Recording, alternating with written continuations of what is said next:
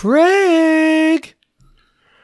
1, 2, 3 QBs. Tell Leslie should you love more to sling the ball on Saturday nights. That is what fall camp is for. All right. Yeah. Yeah. Apparently, that is what fall camp is for. After the last couple, I had to go deep into my 2000s pop references for that one. I think that was from like the 2007. Yeah, I don't even know. The song 1, 2, 3, 4 by Feist. Yeah, I was not, I don't think, hip enough to know that song very well. Oh, yeah, it is. It's more of an indie pop, but I think she got some pretty good, I think it even got into some commercials and things like that. I see. Well, what's up, buddy? Not much. We're recording on a Monday, which is pretty weird. I know. I'm like, I'm trying hard to like, I just feel like I'm moving like a sloth right now. It's about what? It's like 8 o'clock, 8:45. It's 8:45. Feel like I'm moving like a sloth, and it is Monday. But when you're on teacher break, it's like every day is whatever day you want it to be. Like It's sort of bizarre. I don't know how many people have ever been on vacation long enough to just lose track of the days. In fact, I don't even know. Like, you've taken long vacations before. How long into a vacation do you have to get before you're like, I actually don't know what day it is? I've done like 2-week vacations, and they've always involved lots of like moving from place to place. So when you're under that like pressure, you don't forget what day it is. That's true. But I think if you were just doing like a couple weeks at the same place. But what I should say is this is Podcast versus Everyone. This is Podcast versus Everyone. I'm your host, Craig Powers, and my co-host. That's right. Is the sluggish Jeff Nusser. Me. I'm not. See, this is the thing. Like, I don't feel sluggish. I'm just like slow right now. Like, I don't know if that makes any sense whatsoever, but I don't know. I did see Sarah, my wife Sarah, for new listeners, follows somebody on Instagram who had a picture of basically she was holding up a sign. It's like this account that's like Teacher Life, and she's holding up the sign that says like, when you don't know what day it is anymore because you're on summer vacation. I was like, other people feel that way too. So, but going back to school here in a couple, I'm down to like about 2 weeks left of freedom. You'll start knowing what day it is because you'll be counting down to that first day. I know. I'll be so depressed. I do get a little depressed. Like, it's just sort of like, oh, gotta go back. Oh, well. But yeah, man. What are you drinking to deal with your mild depression? Well, when I went to Matchless last week or the week before, whatever week it was, I picked up a few beers. So this is the next Matchless selection. This is the Palma Berry, which is a tart saison with apple and blueberry added. Yeah, or maybe it's Palm Berry. It's apple cider. Good Palm. So Palm is like apple in French. Oh, there we go. All right, well that makes sense. And I thought it was like de terre or something like that, whatever. Palm de terre is like a potato, so like it's like apple of the ground is potato in French. Okay, all right. But palm and berry, so palm and blueberry. So they actually put apple cider in that beer. If I'm yes. So he said it just made sense to blend our year-old mixed culture saison with apple cider and fresh whole blueberries. So how you feeling about that one? It's excellent. Not too tart. Definitely tart, but not too tart. Not too acidic, which is always really nice. That's probably, I would imagine, has a lot to do with putting apple cider in it, which is, tends to be more sweet and not acidic anyway. Right. So, yeah, it's really good. So funny story. When I bought it, I thought I was buying some kind of pomegranate something. Yeah. But, nice surprise.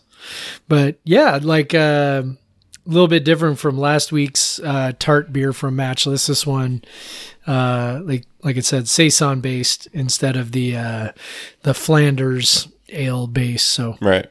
Yeah. It's funny. It's pretty funny. Amanda and I took B down to the Engine House 9. We went for a walk and went to the Engine House 9 restaurant for dinner tonight. And sure enough, I had that beer on tap there. That's funny. Yeah, so I can give my review because I had it. There you go. Let's all hear of an it. hour and a half ago. Attaboy. Yeah, I had beautiful color. Man, it's a beautiful color. You could tell it's a blueberry beer just because like the kind of deep color to it. There was definitely, I hadn't read the description. I saw palm, so I thought apple, but I also thought maybe it was pomegranate. Oh, too, good. I as wasn't well. the only one. No, yeah, I was like, I wonder, there's definitely like blueberry in this, but there's something else. Because it has this sort of, it definitely is Saison based, but it has this sort of like, a little bit of like vinegary quality to it. It's got this sort of like interesting, and then it's kind of like more uptick sweetness than you would expect out of it. And I was like, where the heck is that coming from? They're calling it a Saison base. Like I would expect this more of a darker base. And then I went on Untappd and read the description. Yeah, sure enough, the apple cider I think is definitely what I was picking up there. So I would say I probably don't love the apple cider addition to it, but there's not you rarely see beers that are made with apples in them. I just don't think. One, I think they have way too many fermentable sugars. You could uptick the alcohol in your beer quite a bit if you let it ferment too much. But I also I think that they just if you can crush up some berries and throw them in, and they're basically juice.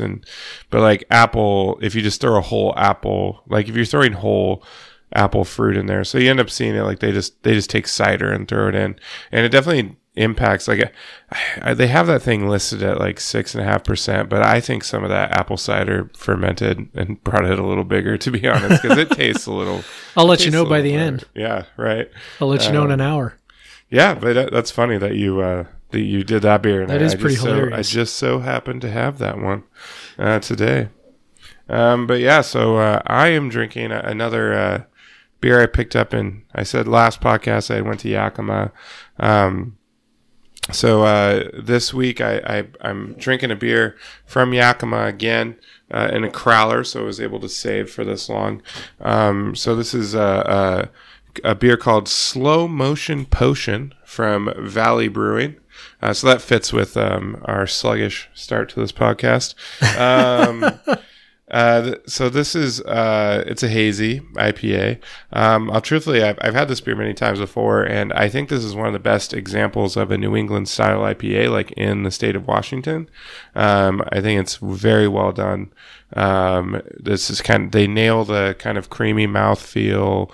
They nail the low bitterness with great aroma.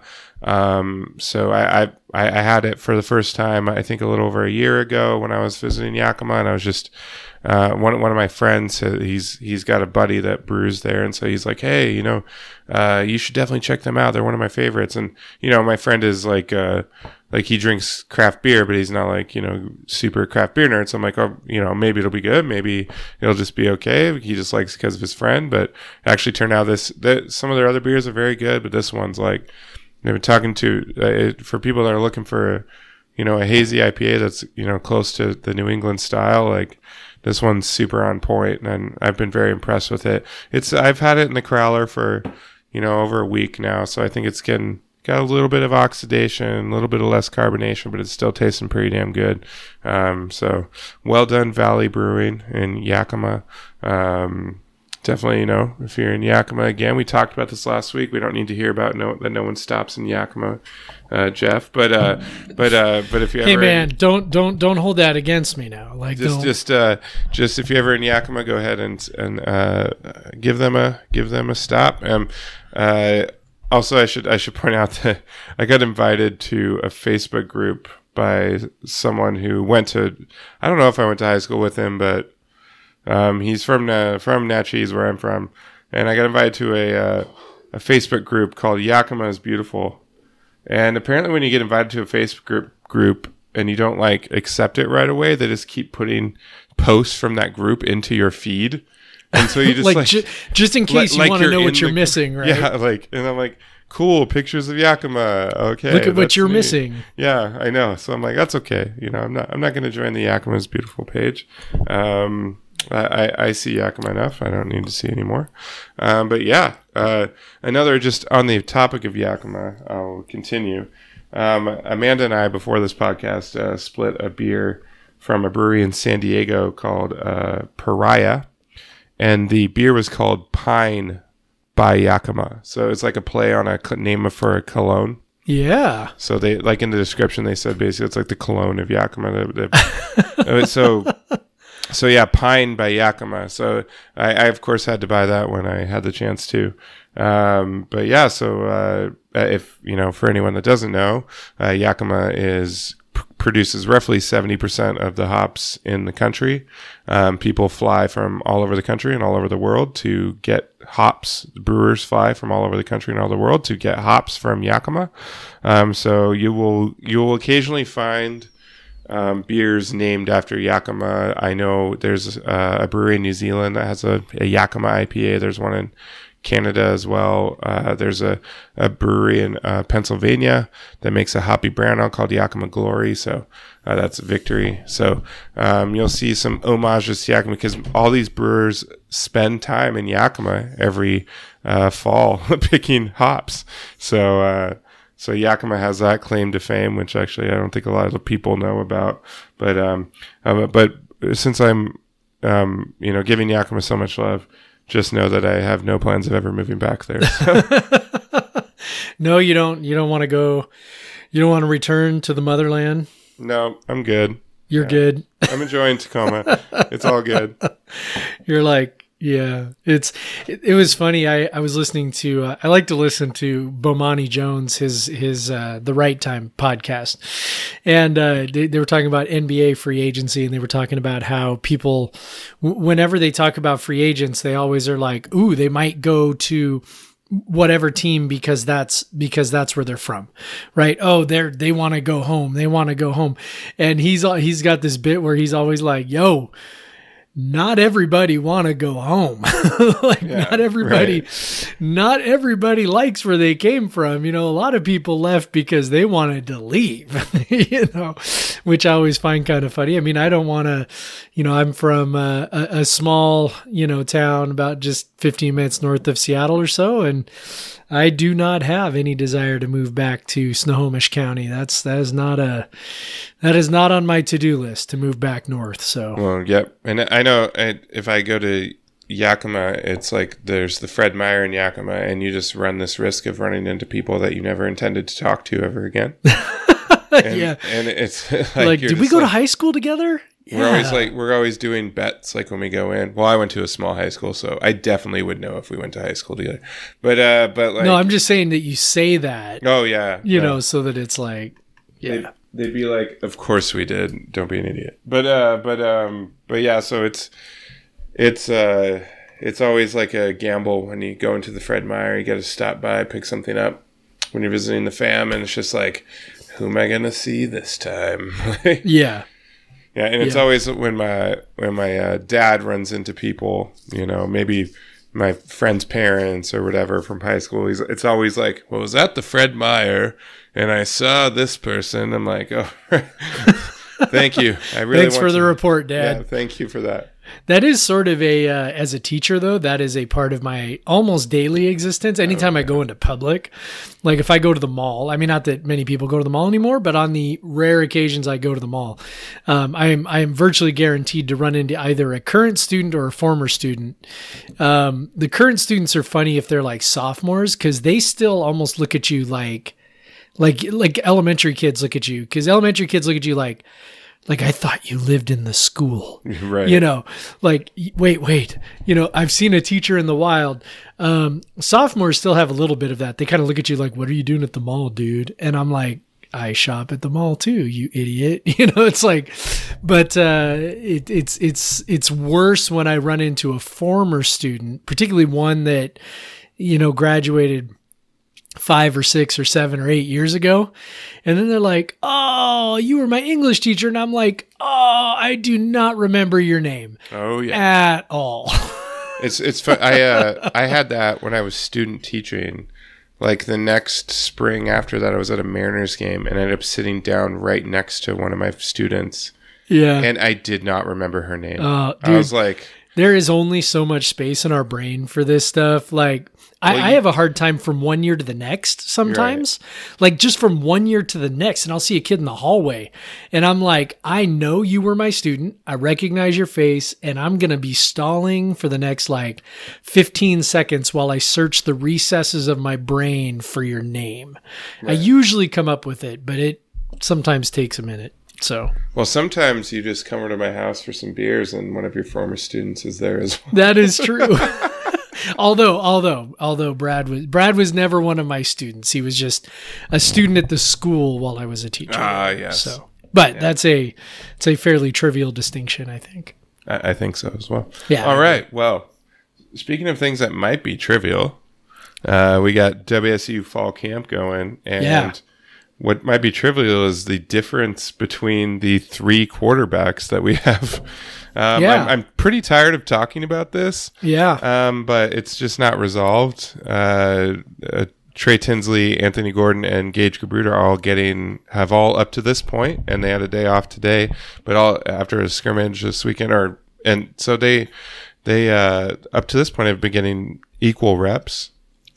So it doesn't seem, I read today, it looks like, from Theo, he expects Leach to kind of trim it down to 2. I think that was from Coug Fans reporting as well. Trim it down to 2, maybe by this week. But it just seems it's hard. I'm just not remembering did we have this? Was it just like this last year? Was it still like Minshew was still getting equal reps? I think it was. I think it was. It was a couple of weeks before it seemed like, okay, it was probably, I would say the second scrimmage is when you started to sort of have the inkling that it was probably Minshew, that he was sort of taking the lead and that he was moving ahead. But, I'm just not sure what they are, what they're picking up after a week. And you and I both have been saying all along that, it's probably Gabrut. Like Gabrut just, I think, probably has a leg up matter what. Here's what I think. Like, if they're all equal, Gabrut's the one that's been in the system for a week, and he's equal to in the spring too, but he didn't really play. But and he's equal to the other two guys who've been in the system for years. Like, that's the road I was about to go down. Yeah. Like it's. Well, I took it. No, that's fine. Pick another route. This one's traffic jam now. Google Maps is sending you a different way.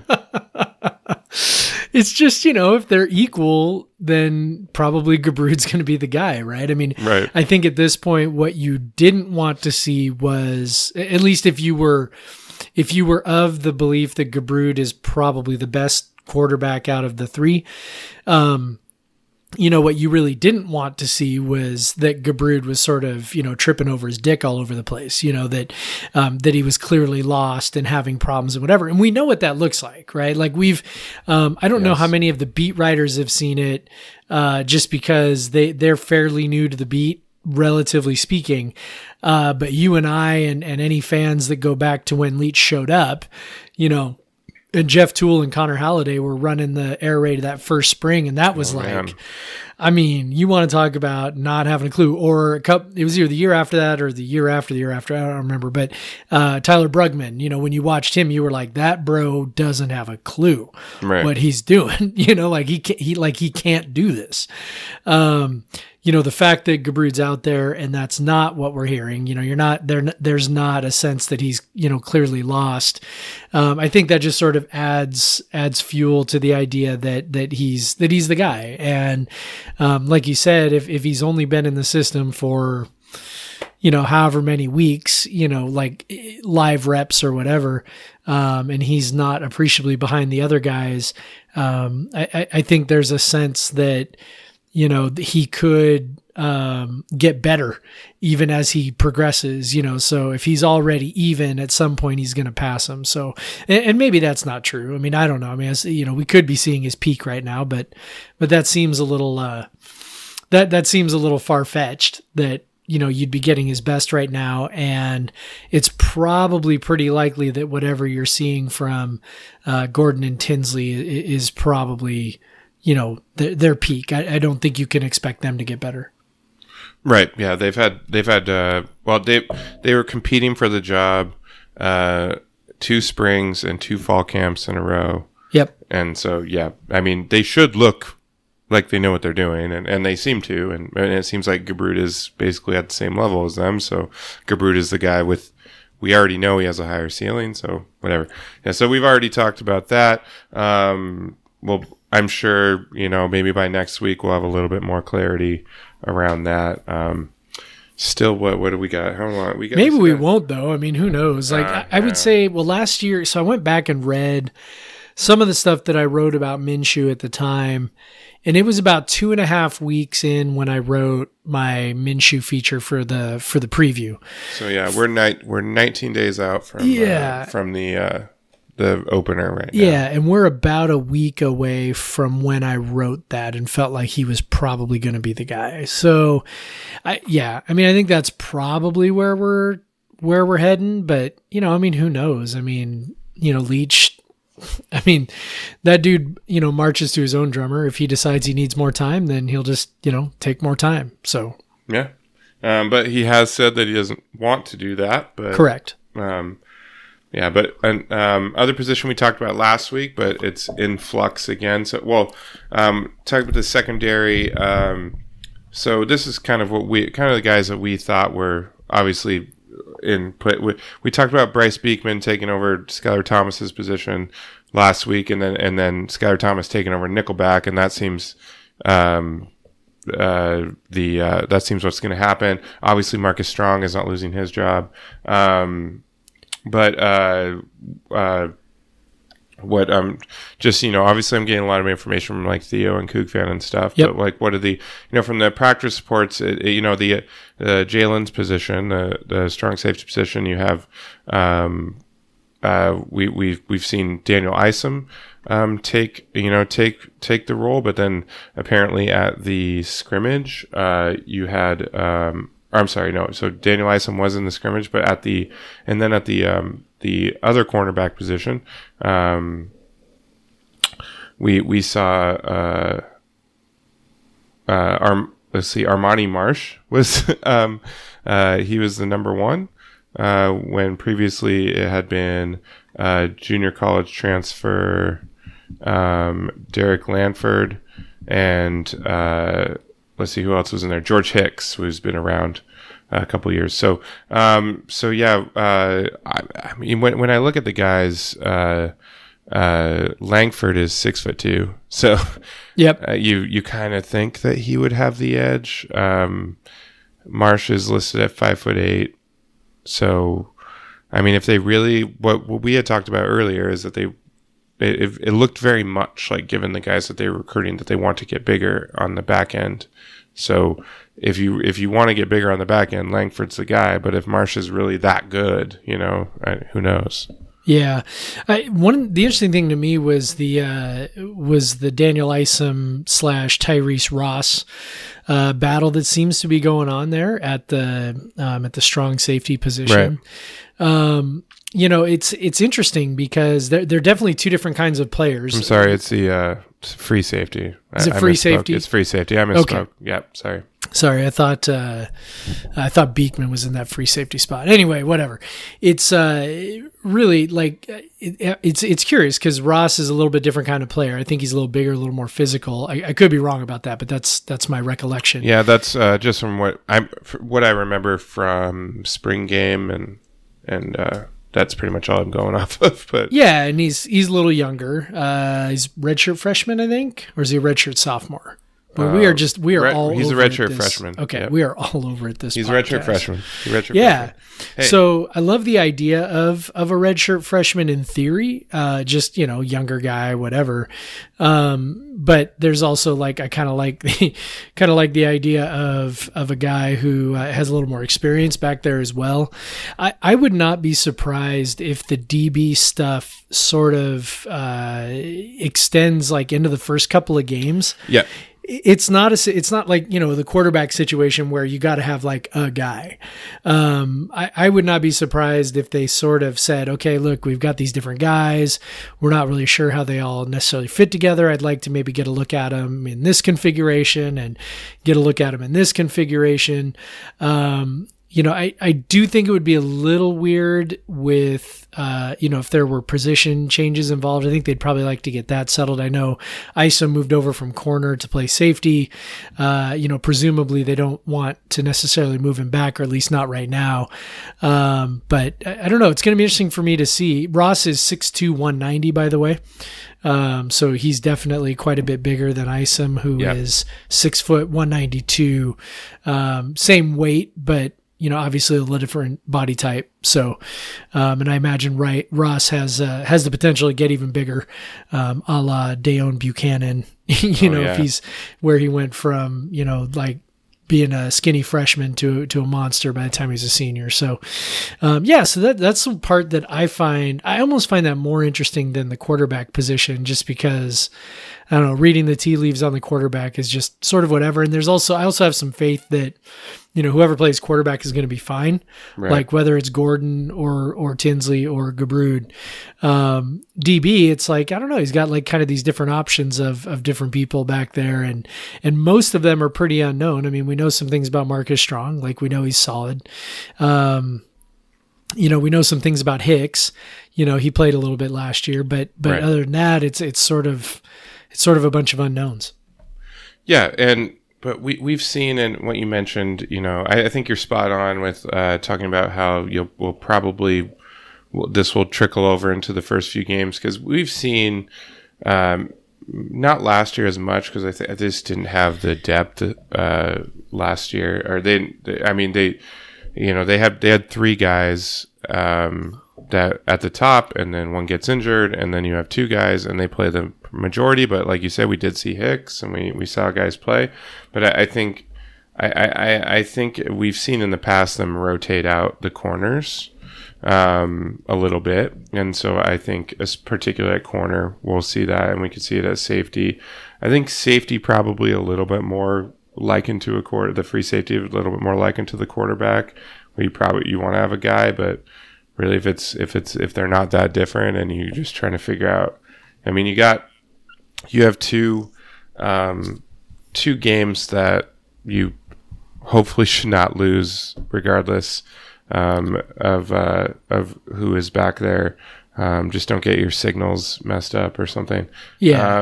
And then, but other than that, I agree with you. They'll probably rotate out a little bit for a couple games at least, and we probably won't really know until, I would hope they would want to know by Houston. Houston will have a pretty good passing game. So. Yeah, no, they'll have it sorted out by then. But yeah, the soft landing is nice, and part of why I'm not, super worried or super concerned about the lack of experience in the back end. This is not taking on, Eastern Washington in, 2016 or whatever that was, where, you had a whole bunch of NFL wide receivers and starting Gabrud. A true freshman. Yeah. And Cage Gabrud, and having those guys, this is different. I mean, these guys are bad. They're bad. Northern Colorado is bad. New Mexico State is bad. They're bad. So Northern Colorado is probably one of the worst FCS teams, and right. New Mexico State is definitely one of the worst FBS teams. So. Yep. So they'll get to try some stuff. They'll get to sort some things out, and they'll figure it out. They'll be fine. I do have to say, I do like that we do have the really shitty FCS team this year, rather than in a few years recently where we've had, obviously Portland State we didn't expect, but they turned out to be a pretty damn good FCS team. And because you get no credit for you get the same amount of credit for beating the worst FCS team as you do the absolute best FCS team. No one gives you any less or more credit. Like maybe Massey's rating system. I think he actually Sagarin. I think Sagarin. That's what it is. Sagarin does actually rates the FCS teams. But no one cares about that. So it's like yeah, like it doesn't matter. So just play the really bad ones. Play Idaho State every year. I don't care. Like play Idaho now every year. But yeah. So Jeff, I think this is a good time to let SB Nation sell some stuff. That sounds like a good idea. And we're back. Woo! Ooh, that was good. Well, Jeff, I know you hold on, let's do our normal, oh man, what a cool ad. What a great thing. You should definitely subscribe to that thing. By the way, last week, I came right off and said, I'm definitely subscribing to that, blah, blah, blah. Turned out to be a progressive insurance, which is my insurer. That's funny. For at least auto. I think it might be our home insurer too. Or I don't know. Whatever, the bills come and they get paid. Yeah, there you go. That's all, and that's all that matters until you actually need it. Yeah, right. I'm in that nice position now where just pay the bill. Like, whatever. But anyways, it still sucks when they come in the mail. That never gets better. That is true. Even when you're expecting it. That is true. But yeah, so whatever that was, again, amazing. Probably a great product and or podcast. So yeah, totally. But yeah, so one thing I wanted to talk to you about. So I saw you interact on the old Pod versus Everyone Twitter today. Yeah. So basically, someone tweeted out some numbers about the combination of donations plus ticket revenue. I assume revenue is what they're going with. Combination of donations plus... It was ticket sales and donations. So sales and revenue, same thing. Yeah. So combination of sales and donations in the Pac-12. Obviously, we didn't have USC and Stanford because they are private universities. They don't have to share that info. But basically, WSU was last by a fairly decent margin. And they also had added two schools, San Diego State and Boise State, who were roughly the same as WSU. Jeff, I know you had some thoughts on that, especially with regards to the stadium size aspect of that. So what do you think when you see that? Yeah, I mean, I just thought the methodology was kind of silly for us anyway, just because, like, I mean, the miniature size of our stadium, for lack of a better term, sort of limits where you can rank on that sort of list to begin with, right? So, like, I mean, when your stadium only seats, like 30,000 people, and, you look at this, okay, ticket sales and donations, and you look at, say Utah at 28.3 million, and you go, oh my God, right? Like, Utah's $11 million more in donation, whatever.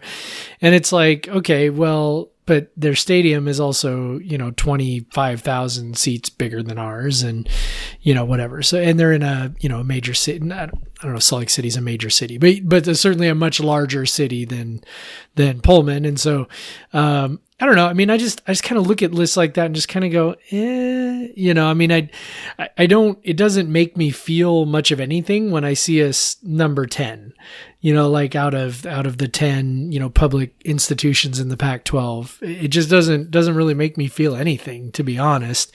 The ones that feel like sort of outliers would be like Colorado, because it's not like their stadium's enormous. At 33, almost 33 million. So almost twice as much as ours. I think that speaks to donations, but I don't know. Like, yeah, I think we still have a long way to go, in terms of donations, revenue, things like that. But yeah, I don't know that we're ever going to be in a position where we look at ourselves and go, we're in the top half of the conference or something like that in terms of revenue. Like, I don't know. Like, I don't know that that's realistic.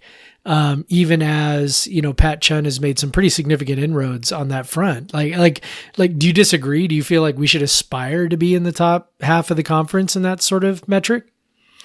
I don't know about top half, but, given, alumni base size, I think we're bigger than Oregon State. I'm not sure how. I think Utah's bigger, but Oregon State does have the Reser Stadium's like 15,000 seats or 13,000 roughly larger, and they've had pretty recent renovations. I'm sure they have the same sort of luxury boxes and stuff that we do, so they're probably getting a similar level of revenue from that as well. I think the difference you see between them and us, I don't know, 15,000 seats. I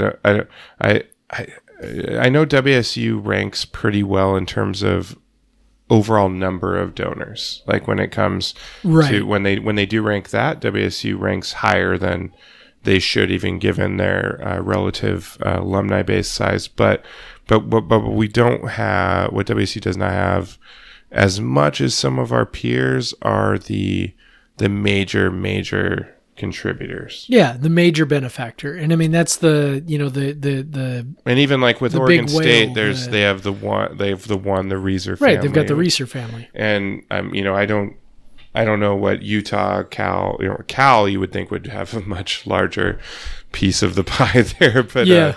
But so I mean they're probably, I mean they're kind of famous for having athletic budget issues, they also have a huge athletic department. Like that's, they have a lot of sports. Yeah, that's one of Cal's issues. They've got about twice as many varsity sports as we do. They got to get those. They got to get those titles and yeah. I mean, they've got rugby and polo, water polo, and all kinds of stuff. I think men's volleyball probably they have as well. Yeah, I think so. I don't remember for sure, but yeah, I mean, it is funny when you look at the size of the athletic departments, and when you look at these numbers of revenue and things like that, and you just go, oh my God, well, I mean, we're also spending it on a much smaller set of teams than most of our peers. So we, I don't know how many of our fans know this, but we actually have what is sort of the bare minimum for a Division I athletic department. In terms of the number of sports that you have to carry. I don't think many of our fans probably know that, but it's true. It's actually true. There's like a minimum threshold for Division I sports if you're going to be a Division I program, and ours is either right at the minimum or right above the minimum in terms of that. And we're, gosh, I'm trying to remember. I think Oregon State, it's either Oregon State or Utah is next smallest, and they've each got like half a dozen more varsity teams than we do. So it's something like that. I can't remember for sure, but yeah. So I think some of that is overblown to some degree, but just because we have a smaller athletic department, we have fewer teams. Now. Maybe we should aspire to have more teams. I don't know. Maybe we should aspire to have a gymnastics team and a men's soccer team and a fast pitch team and those kinds of things. I would love for us to have a men's soccer team. Yeah, that would be great.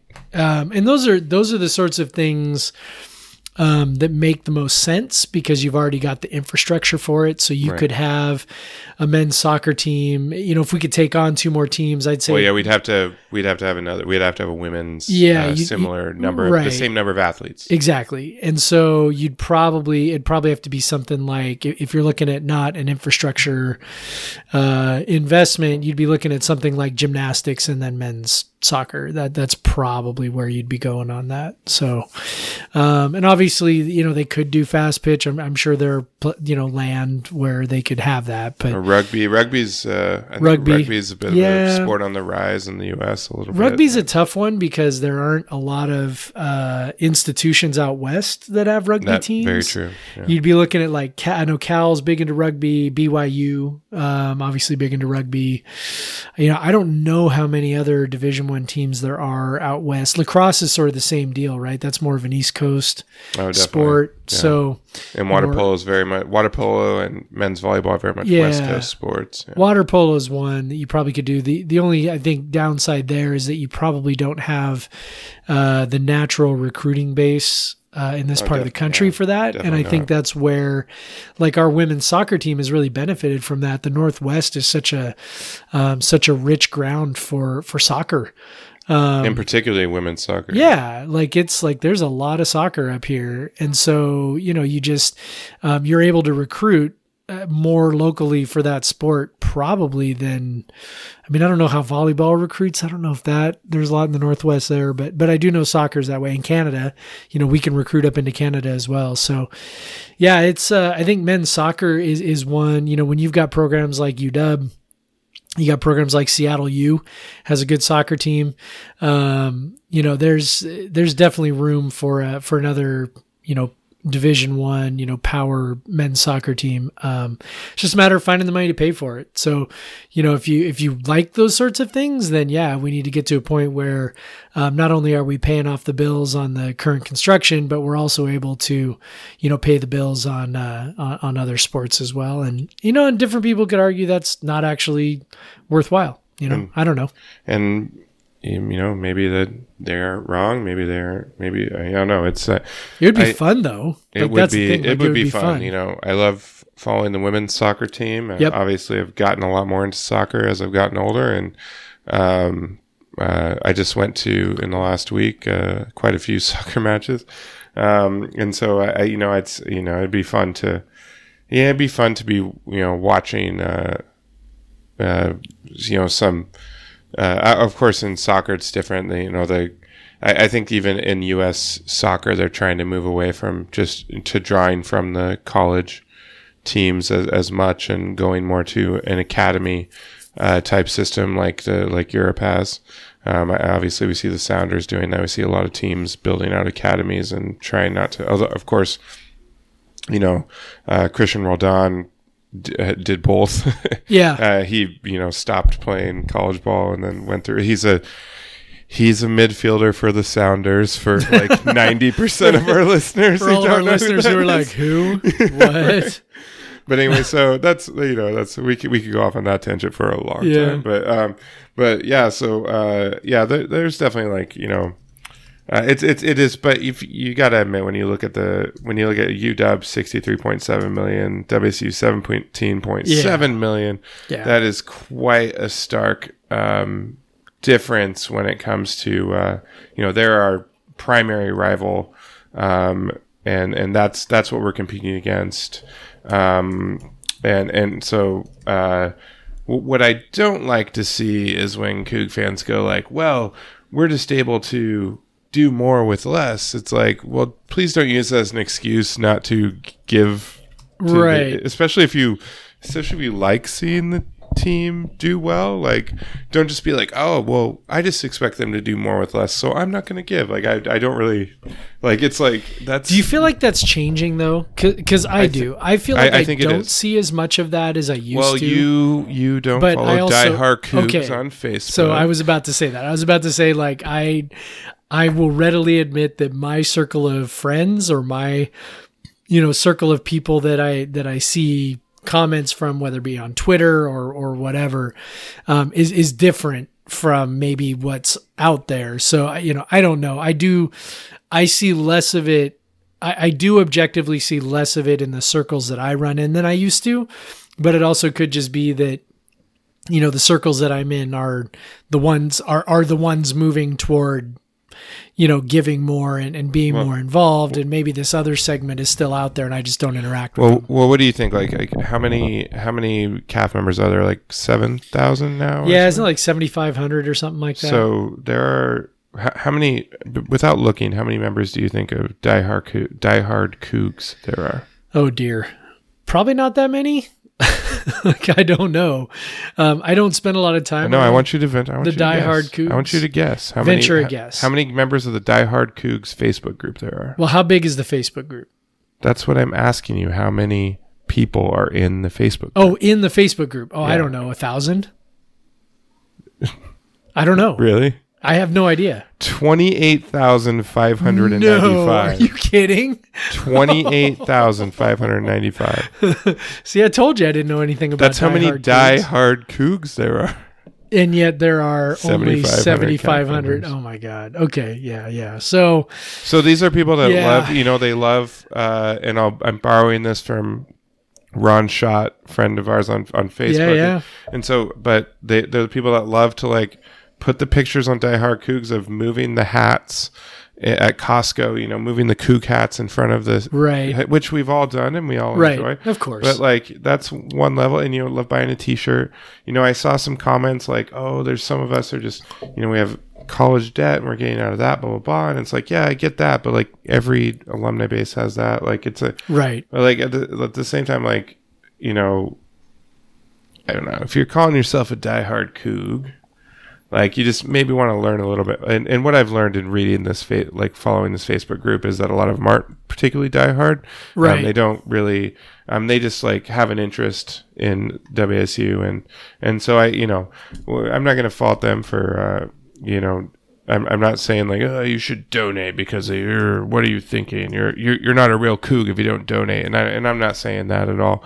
I'm just saying like, I'll say that. Okay, I'm just saying if you have like such a deep interest in the success of WSU, particularly the football and basketball teams, you probably should consider like donating and like on it, and like just because like that directly impacts how like we saw it with, like, let's just go back to when Tony Bennett was here, and he's like, you know, we need more of these charter flights and blah blah blah. So like there's things that they can pay for, because right now the entire Cougar Athletic Fund isn't enough to pay for all of the scholarships. So we're drawing from football revenue and other football revenue to pay scholarships for all the other sports. So the goal is obviously, and I'm sounding like a calf, but this is just like, I'm just stating the obvious. The goal is obviously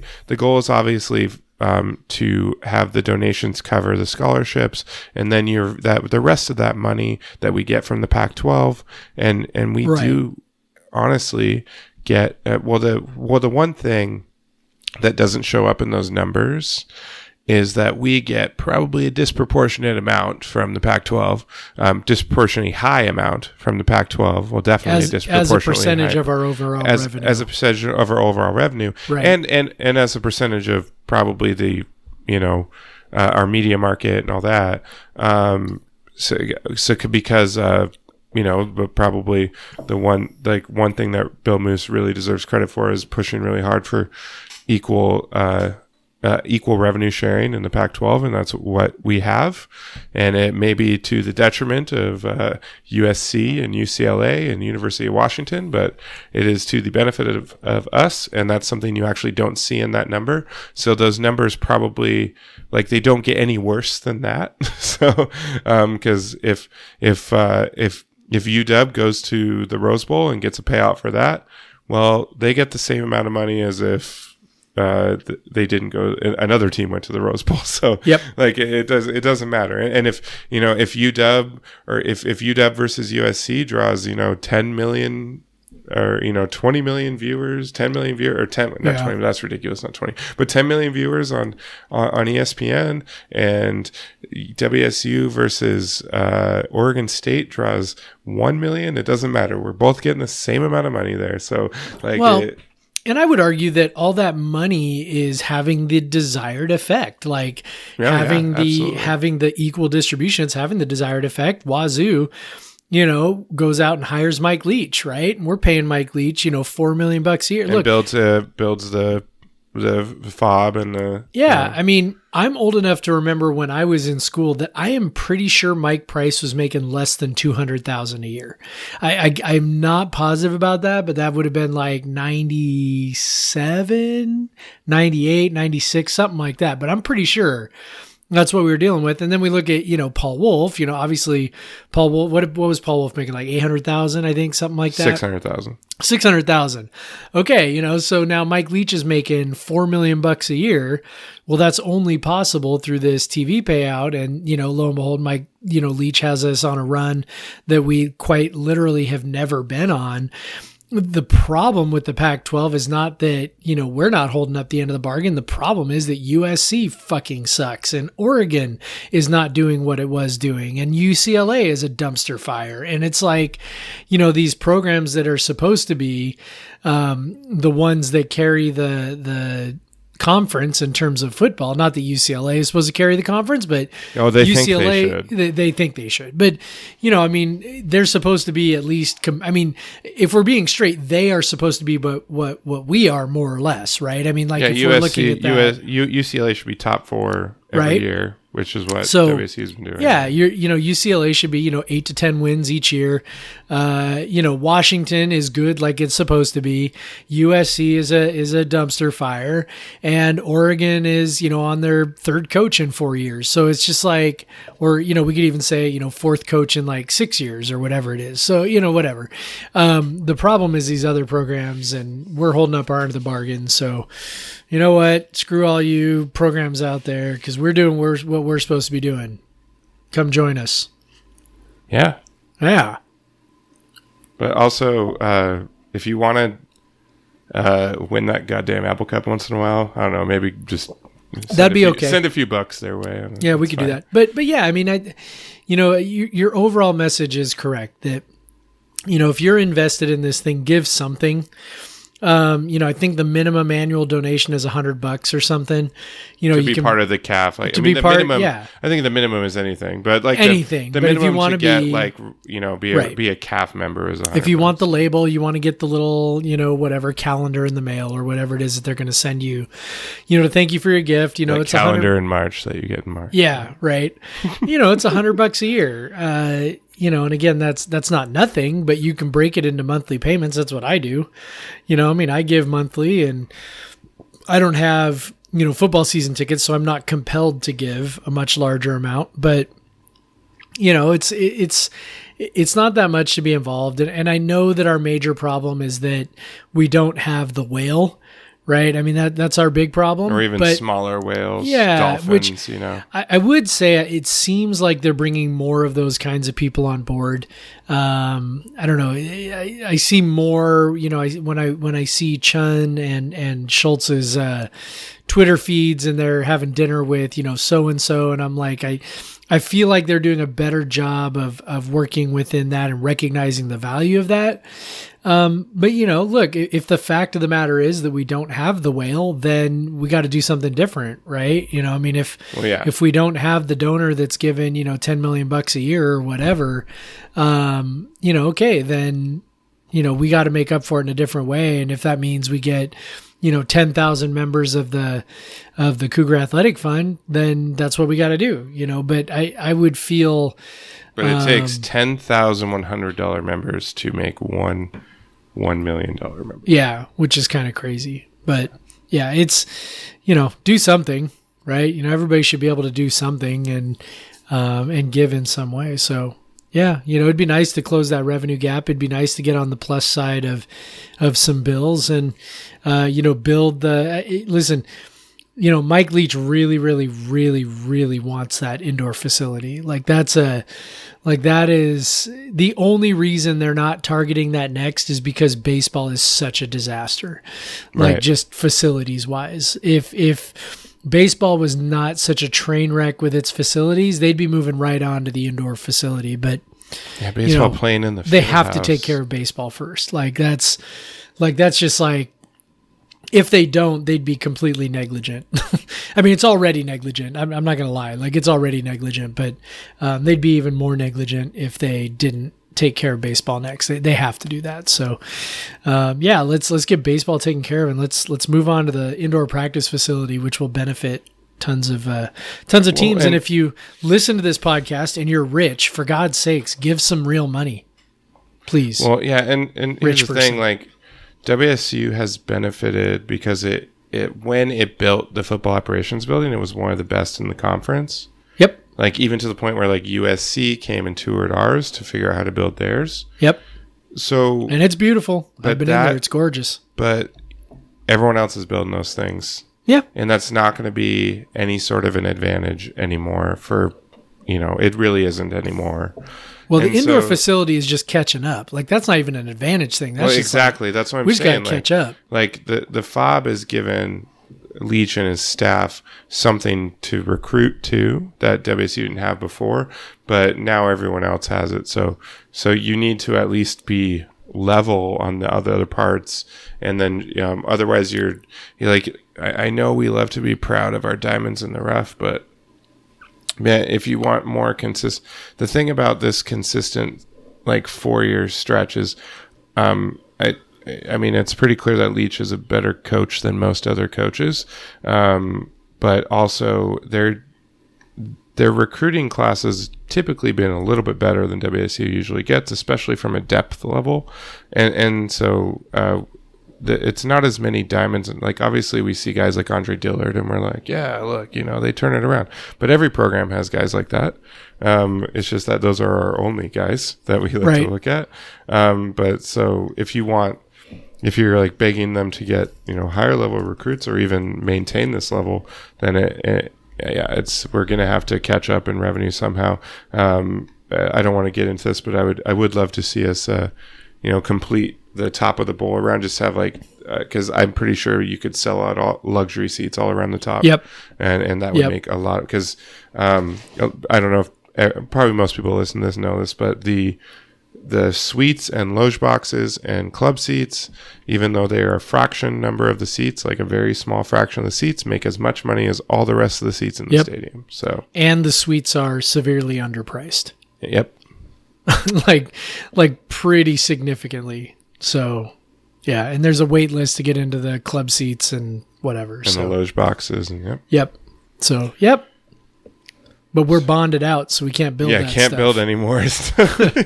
Like, even though we would actually realize revenue, like actual real revenue from that, we literally are maxed out on our bonds. So the stadium would be super loud with that too, actually. It would. Could you imagine, by the way, like, would you choose to, if you could sit in the club seats or suites or whatever, which would you choose to sit above the students? Like, would that just be sort of fun? Well, I don't think you wouldn't hear them. Yeah, that's true. You probably wouldn't. You could see them going bonkers, though. Yeah, I know. Yeah, that would be pretty cool. Like, just because, it would be pretty cool. Like, to just be right above them. But it'd be interesting to see what people actually chose. Like if people were, well, I'm sure the 50 to 40 would sell out. People would move if they had seats on the 10, they would move their seat over to the other side. Yep. But it'd be interesting if someone chose to be on the 20 so they could be behind the students. Like, that would be funny. I'd be down with that. And the club section is really cool. I've been up there, a handful of times just because of friends and taking people up there for the spring game. We talked about this after the spring game. It's 100% worth it. People are like, oh my God, WSU is cool. If you have the money to do it, it's 100% awesome. Absolutely. All right. Well, Jeff, I think we could probably take another break before we move on. One more break. Here we go. And we're back. Woohoo. Woohoo. Good buy job. some stuff. Buy some stuff, whatever. Yeah. Or subscribe to some stuff. Subscribe or buy or do both, Maybe they have a Patreon. Could do both. That's true. Maybe. But so what's left? What else we want to talk about? I had one more WSU related question for you. So I was kind of looking at the schedule, and what I wanted to say was like, what game are you most confident in? What game are you least confident in? But that could be pretty easily identified as Northern Colorado most confident and UW least confident. That is true. So I didn't want to do that. And that's pretty much where we would be going with that. Yep. And then if I did just in Pac-12 play, you'd go UW least confident in, Oregon State most confident in. So that's not very fun either. So what I wanted you to do is pick a game that you think you're probably more confident in than you should be, or maybe other people think you should be, and then pick a game that you're less confident in than maybe is logical or what other people might think you should be. So let's start with what you're maybe more confident in. Okay. So the game that I am more confident in than people will think that I should be is Utah. And that stems mostly just from this, that we've been beating Utah like every year. And we haven't lost to him since Leach's first year when he, trotted out the linemen and did the whole thing that Bud Withers was, clutching his pearls over. We have just sort of had Utah's number. And until Utah, shows me that they can beat us with, what they do, until they show me that, Kyle Whittingham is a good coach, which, look, I know people love Kyle Whittingham he sort of is his like media darling or whatever, but I just kind of go like, what has he really done since they beat Alabama? Like what have they actually accomplished? And it's like, yeah, okay, so they won the Pac-12 South last year. I mean, congratulations for winning that, piece of crap division. Like, I don't know. Like, there's just, maybe I should. Everybody's telling me I should be scared of Utah. Everyone's telling me Utah is terrifying. Everyone's telling me that, Utah, whatever was playing great by the end of the year last year. And I just kind of go, I don't know. Like, and I realized we were an 80-yard touchdown pass to Aesop Winston away from maybe not winning that game last year, but still, it just sort of seems like to me that that this is a team that, I don't know if we have their number. I don't know if that's sort of a fair way to say it, but it's a team that for whatever reason we seem to match up against. Everybody talks about, Rice-Eccles Stadium is so hard to play in. Well, we kicked the shit out of them last time we played them there. It's like, I don't know. Like, it doesn't, I agree that Utah's tough and they'll probably, they play their trademark, physical brand of football or whatever, and they're going to be good and, yada, yada, but we're pretty good too. And I don't see any reason to be scared of Utah, at least in the way that, that other people are sort of making it out to be. Good one. That's a very good one. Yeah. So suck it, Utes. Yeah.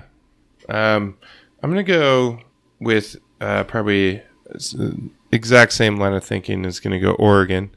Obviously, Oregon is in the same. It's probably Oregon and Utah. Outside of UW, who's been the top team and one of the top teams in the conference for 3 years running now, but Oregon and Utah are kind of the darlings this year of like the trendy picks to be like the teams to dominate, and Oregon is obviously heavily because of the recruiting class they just brought in and Justin Herbert, but again, it's the same like. To even more extent, the last 4 years, I think that compared to what WSU has done to Utah is like they've just beat the pants off of Oregon. And last year, got close, but WSU never really relinquished control of that. They beat the pants off them 2 years before that. They had that miraculous comeback to start the run. I think that a lot of our players, I think Oregon is that program that was kind of the West Coast program when a lot of our players were in junior high and high school. Mm-hmm. So I think they view Oregon like maybe past players would have viewed USC. I think it's just to some extent that happens with Stanford as well, but so I think like obviously like we're going to come in with like that WSU at Oregon, no matter what our records are, we're probably going to be a touchdown at least underdog. And I just, it's like, I think I think the current line is right about there. Yeah. There's an early line on that. And I think it's right about a touchdown. Yeah. And so, I just, I do think overall WSU is getting more has a bigger belief from odds makers, because it was pretty crazy to see that their win total was at 8. I think the over under, which is shitty to have it be a solid number, but 8, which it's kind of crazy. I think that WSU's over under is 8 from Vegas. So obviously, if we're confident in them, we're not the only ones. But yeah, WSU, Oregon, I don't know, Oregon is just WSU under Leach has just is a very tough team, just mentally tough, physically tough team. Yep. And Oregon has typically been pretty soft, and I don't know how much. Maybe Cristobal is changing. He's that. trying. He's trying really hard. I mean, he says he is, but I don't. But it's Oregon, and that's been a big part of why WSU has beat the pants off of Oregon, is because, frankly, like our guys have a chip on their shoulder, and especially when they're playing Oregon, and they just want to beat them up. And they have, and Oregon has been generally softer teams that haven't been able to kind of handle any sort of adversity and all that. But Oregon's obviously, I don't doubt that they're going to be a very good team this year. I think, but I still think that they still are liable to be that same 8-4 team or whatever they were last year. And WSU could be it's not crazy to me to think WSU could go down there and beat them. So I'm probably more confident than I should be, given the levels of talent on each team. But when you look at just the history and even when Leach lost the season before to Oregon, they almost beat him when they had Marcus Mariota. So if not for a pass interference that wasn't called. Yeah, exactly. So it'd very much be a 5-game streak at this point. That's my more confident than I should be is Oregon. So Jeff, what's your less confident than you should be? Well, I think this is the one where I go Apple Cup, because like logic would dictate that we have more than a 0% chance of winning that game, but I am convinced it's a 0% chance of winning that game. So it's sort of like, I want to, I just, in my head, I'm like, we are going to lose that game forever and into eternity, and it's never going to change. And it's, it's sort of the same logic, honestly, as the Utah and Oregon, like we just talked about. It's like, it is what it is until it isn't, right? And so like, well, the last, 3, 4, 5 years, particularly the last 4 years, we've had these runs against some good programs, against Utah, against Oregon, against Stanford, right? Like we've had these runs against these programs, and then Washington is the same, but the opposite, where it's just like, we just get our face kicked in every year. So that's the one where I am less confident than I should be, because I'm convinced we're never going to beat the Huskies in my lifetime again. And of course, logic would dictate that something could happen maybe somehow. So that's good. One that I was, Apple Cup, obviously, I'm right there with you. 0%, never going to win that game, ever. Never. It's over already. Yep. It's already over. I guarantee you, when we do our Coug Center author picks, not one of us is going to pick a W in that game. No. But mine is going to be UCLA.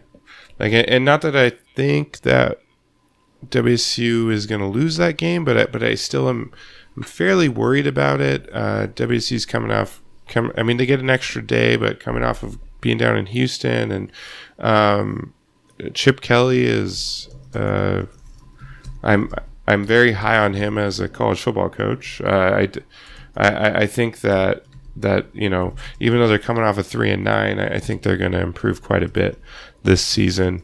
I think they're going to be a much tougher out than they were last season, when WSU missed them, of course. Would have been much nicer to play UCLA and not USC last year, especially early in the season. But yeah, and I like it a lot more when UCLA comes up to WSU in the late fall. Versus, come up when it's cold and wet. Yeah, it's probably going to be nice weather on 9/21 in Pullman. Almost certainly. So I would much rather have seen, UCLA come up when it's cold. Of course, we do get Stanford and when it's cold, and so you can't have it all. But Colorado can come see us in September. That's fine. Although the last time that happened didn't go very well. Yeah, let's not remember that one. Yeah, but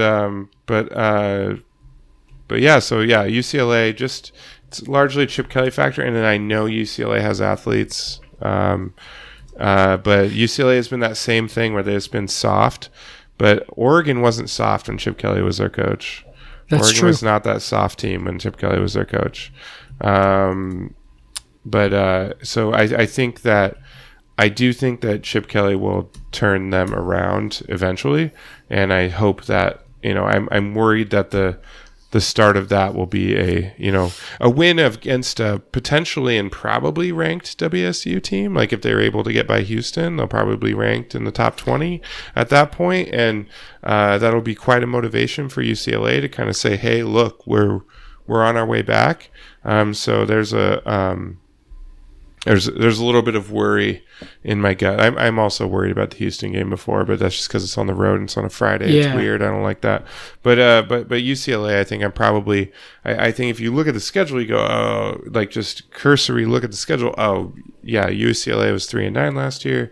We can take them down. We actually have a given those, we looked at those revenue disparities, like UCLA, like we play UCLA pretty well generally. A lot of our players come from Southern California. I think they like playing UCLA, but at the same time, I just I think they're coming out with something to prove in that game, and so I have a worry for that one, a worry for every game, of course, but probably a greater worry than I should have for that game. They are going to be coming off of what it will likely be an ass kicking at the hands of Oklahoma the week before. They host them at the Rose Bowl, but that's probably going to be a crazy butt kicking. I think we'll learn quite a bit about them the first couple weeks. They play at Cincinnati and then against San Diego State, two teams that you would be like, okay, UCLA should beat, right? So, how well do they do beating those teams or playing those teams? Maybe they don't beat them, who knows? The one thing about Chip Kelly and UCLA is frankly, they just didn't recruit very well last offseason, and didn't have a great recruiting class in his first sort of, truncated recruiting class either. So, I know that there were a lot of really good athletes there from when Jim Mora was the coach.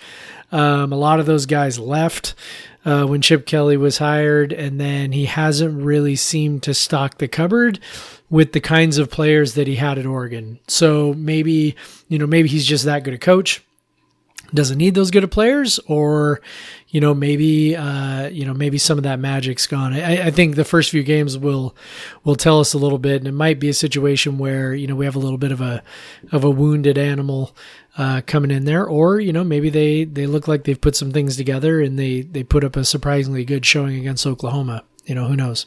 It's tough, but that was one that I was thinking of as well, just because I feel like there's a wild card there that UCLA could be a lot better this year than we think. So, yeah. So, but if you're a true Coug fan, you're worried about everyone, including New Mexico State and Northern Colorado. That is true. Every game is a potential embarrassment. Yep. Every single game. We've done that, and we know it, and so never take the success for granted. Ever, nope. ever. Never. All right, man. So there was another. I sent you a tweet before we got on this podcast. So we're moving off the Coug stuff. So sorry. I think we did a pretty good job. But we're not going to wander into politics if people are worried that we're going to say something like the president is racist or something in the podcast. But we are going to talk about, I don't know, millennials. No. We kind of are. So someone posted this picture on Twitter, and I've seen a similar thing at other coffee shops around the country before. It says, "We do not have Wi-Fi. Talk to each other and pretend it's 1995." Yes. And so I saw this other, response to it. Fun fact: the pre-internet's from Panzer Lion at POC Gamer. Fun fact: the pre-internet / social media / smartphone era was not, in fact, filled with random strangers making constant conversation because they were undistracted. And if you go into the thread, there's people with like old timey paintings of a group of people and no one's looking at each other. A picture of like an old train with everyone's reading the newspaper. People are showing pictures of their Game Boys and like things like that. Yeah. So yeah, it's true. I think particularly that they chose to go with it's 1995. I'm pretty sure internet cafes were already becoming a thing by then. Well, here's what I can say. I graduated from high school in 1995, and I was obviously then a freshman at Wazoo in 1995. My first exposure to the internet was at WSU. So that was, there was a computer lab down on the bottom floor of Stevenson. I did not have my own computer because, my goodness, that was a luxury, right? To have actually your own computer. Yeah. Not a lot of people did. So I had, paid whatever the membership was to go down to the computer lab down there. And so that was the first time I got an email address and discovered the internet and was like, oh my God, this is unbelievable. And I was like emailing my friends who went, to the University of Washington. And it was like, this is like writing a letter, except it's like instant. This is unbelievable, So internet cafes might have been just sort of starting up at that point. That's a possibility. But I will say this, that like the ridiculousness of the tweet is totally true. Like this idea that somehow we were all, social with each other and we talked to strangers and it was just a much, much, much more social world is sort of insane. But the idea that, in 1995, there wasn't any Wi-Fi. Yeah. That was true for the most part. But yeah, people weren't running around being like, hey, let me talk to this random person. Or people would go out to dinner. It's like, people go out to dinner and they'd still have awkward silences. Whatever. It's kind of silly the way people remember things, back in the good old days when it probably wasn't all that different. Well, I think especially at a coffee shop or something, like if you go to a bar, I expect, more random conversation. I've had a lot of random conversations at a bar, and I have always had a cell phone in my pocket every time. But I've had a lot of random conversations in a bar because, you've had drinks and it's more of a social atmosphere. I think coffee shops in this iteration of them, which probably started, I'm assuming, in the 90s, is in place where people go to work or to read or just to kind of check out and not I've never seen it. You might meet a friend there and talk to them, but I don't know if I've never heard of a coffee shop as a place to go meet someone. Right. So that just that notion that coffee shops, they take this stance that we don't have. Yeah. Really and so really what, and I won't dispute that smartphones do, particularly in conversations with your loved ones, probably play a role in some inattentiveness. I know that sometimes, but I think that maybe we were just being not paying attention some other way before. But yeah. I know I'll be looking at my phone and Amanda will say something to me and I'll not get any of it. And but I don't know, maybe I'll be reading a book at some other time or watching a television show or whatever, because now we're watching television shows while we're also on our smartphones. I think maybe how much we absorb the media that we're paying for on our television is probably diminished by our smartphones a little bit. But anyways, that's a different topic. But yeah, I don't think people were going to coffee shops to be like, hey, I'm gonna go meet a new friend. I'm gonna go get jazzed up on caffeine and start talking to people. Yeah, I don't that just seems weird. Really, what the crux of this, what they really don't like. And I understand this as a business. You don't want people coming in, logging onto your Wi-Fi, yes, ordering a drip coffee. I was just gonna say that. Yeah, ordering drip coffee and being there for 5 hours and taking up a seat. That's for a exactly customer that what might this actually is. be buying food and whatever. Because you don't need Wi-Fi to have a distraction from a device, right? We all have data plans. Like, right, exactly. You don't need the Wi-Fi. All they're really trying to do is make sure nobody's like posting up with their laptop for 5 hours and drinking refills of drip coffee. Right. That's exactly what this is. It's not a comment on culture. It's a business thing where they're like, yeah, we don't want you hanging out here all day. Exactly. And that was, I remember back when I lived in Vermont, so it was around 2012, like there was a coffee shop that was right, very close to the university. But it was well known for not having Wi-Fi. And so, of course the local paper went to talk to them, like, why don't you offer Wi-Fi? It's because they were like, well, college kids would come here, order nothing, and sit here for 6 hours. And then no one would, like, people, they were in a downtown core area where if you saw that coffee shop full, you might move to a different coffee shop. So people wouldn't come and sit down. And I understand that. But at the same time, there's probably other ways than to just like be snarky about like, oh, pretend it's 1995, blah, blah, blah. It's like, okay, so in 1995, you probably had, if you're a coffee shop, you probably had newspapers sitting there like for free for people to grab and read. And you might have even had a bookshelf with books on it for people to read, or people would bring in a book and you wouldn't be like, how dare look at that person reading a book. How dare they? How dare they? They should be talking to somebody. Yeah. Like, what are they doing reading the newspaper? Terrible. The funny thing is a lot of people are reading books on their devices. They're probably reading a book on their laptop or their cell phone or their tablet or whatever.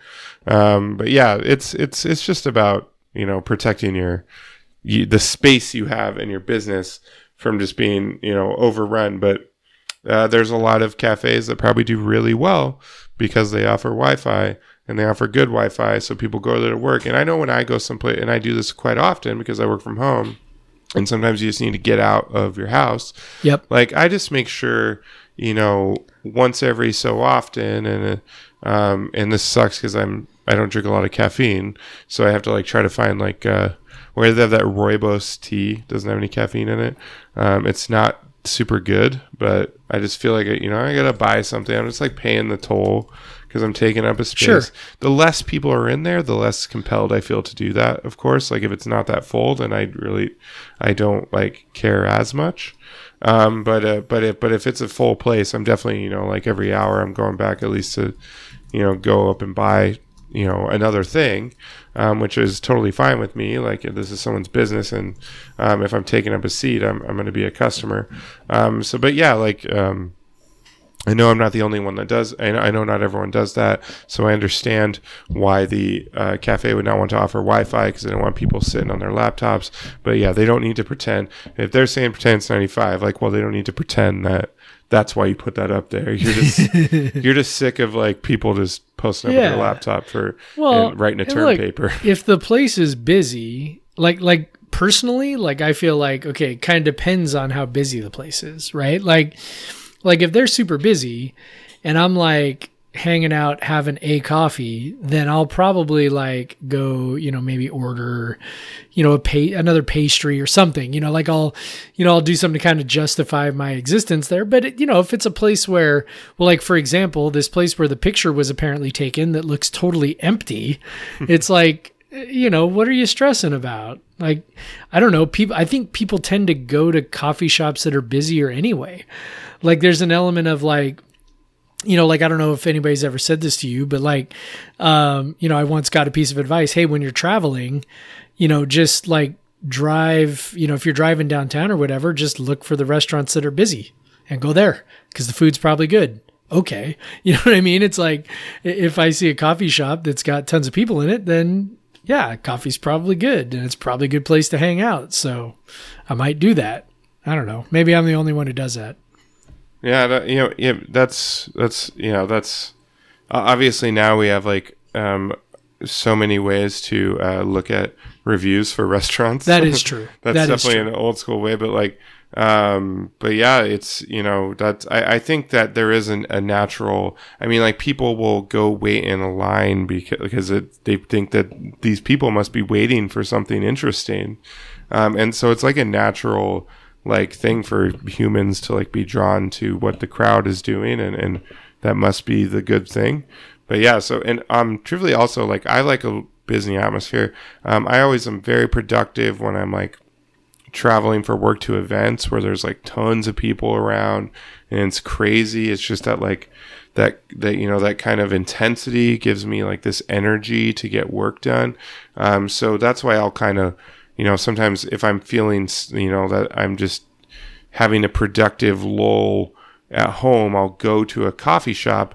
And if I go to like a completely empty coffee shop, like I don't get anything done. But if I go to a coffee shop that's full and I feel like I need to focus because I don't want to, I'll put my headphones on and I'll just be like, I got to focus in.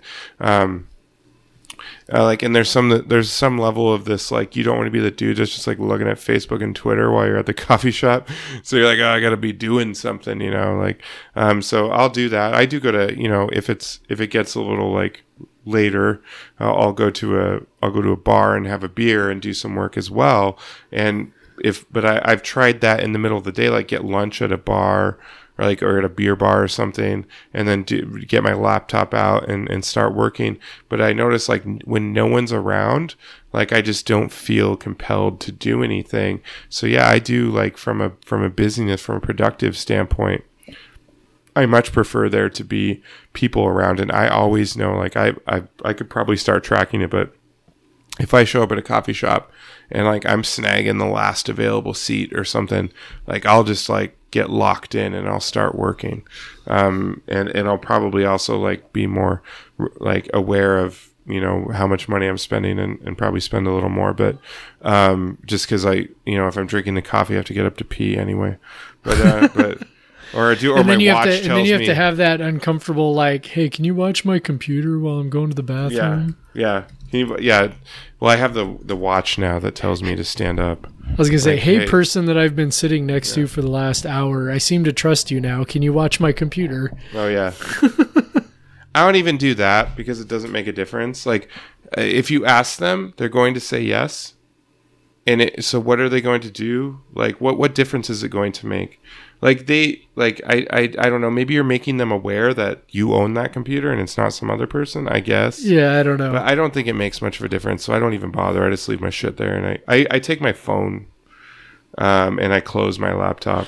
Yeah, you have a Mac anyway, so you've got, Find My Mac. Yeah, exactly. You're like, yeah, go ahead and steal it, bitch. I'll find you. I'll find you. But yeah, so yeah, whatever, man. Like 1995, everyone was just walking around, talking to each other. That's why grunge was so popular in the 90s, because it was all about everyone being happy and talking to each other all the time. It was super great. Like people just made friends constantly. They just had these they never read a newspaper. I know they wouldn't have newspapers sitting out at coffee places or anything. Like it was just, there was no distractions. We just all just talked to each other. And we definitely didn't just sit there awkwardly if we didn't talk to each other. Because, when your phone dies, you definitely just start talking to everyone around you, right? That's what you do. Yeah, because that's what people without phones and Wi-Fi do. Because we all need to just be constantly talking to someone. That's everyone's impulse. But yeah, whatever. That was really, it's always fun to make fun of people who think they're making some commentary on the world and they're actually just being stupid. Yep. All right, man. You got any kid stories? You got anything else to talk about? No. I actually don't have any good kid stories. We were getting ready to go camping, so I'm excited for that. Yeah. We're going to Lake Sylvia, which is out by Montesano. So we're going to go do that for a few days. I'm going to get the episode mixed up and uploaded and posted to the site. And doing some midweek camping, so you're not going to be bothered by others.